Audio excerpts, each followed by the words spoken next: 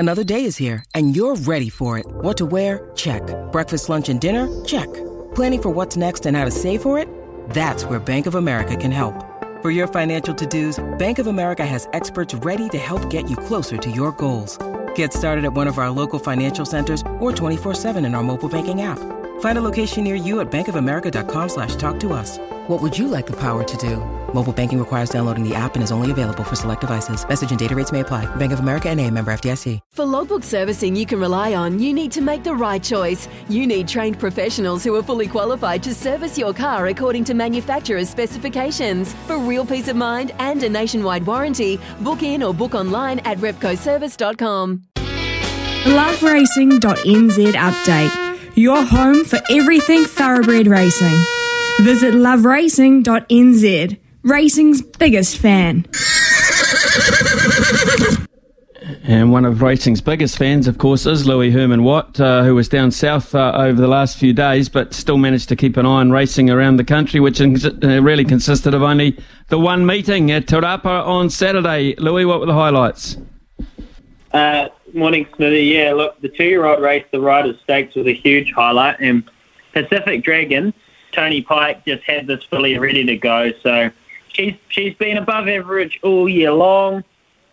She ran a huge race on New Year's Day, I think it was. Yes, New Year's Day there at Ellerslie, and she had a little blip up her car, and then she figured that out the next start there, and she's got some very important black type for her well-connected owners down there in the Riders' Stakes. So she was awesome. River Run, well, I tell you what, River Run was running through a wall under 60 kgs.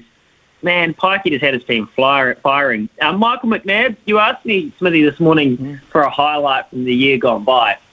Well, there's so many, right? Like the natural, very elegant James McDonald, Chris Waller, Don Goodwin, Nick Bashara story is one. The Chosen One finally breaking through for his well-deserved Group 1 victory in the Thorndon Mile. Two Illicits, Stardom. There's so many to choose from. But I just think Michael McNabb, don't look any further than the Jockeys Premiership.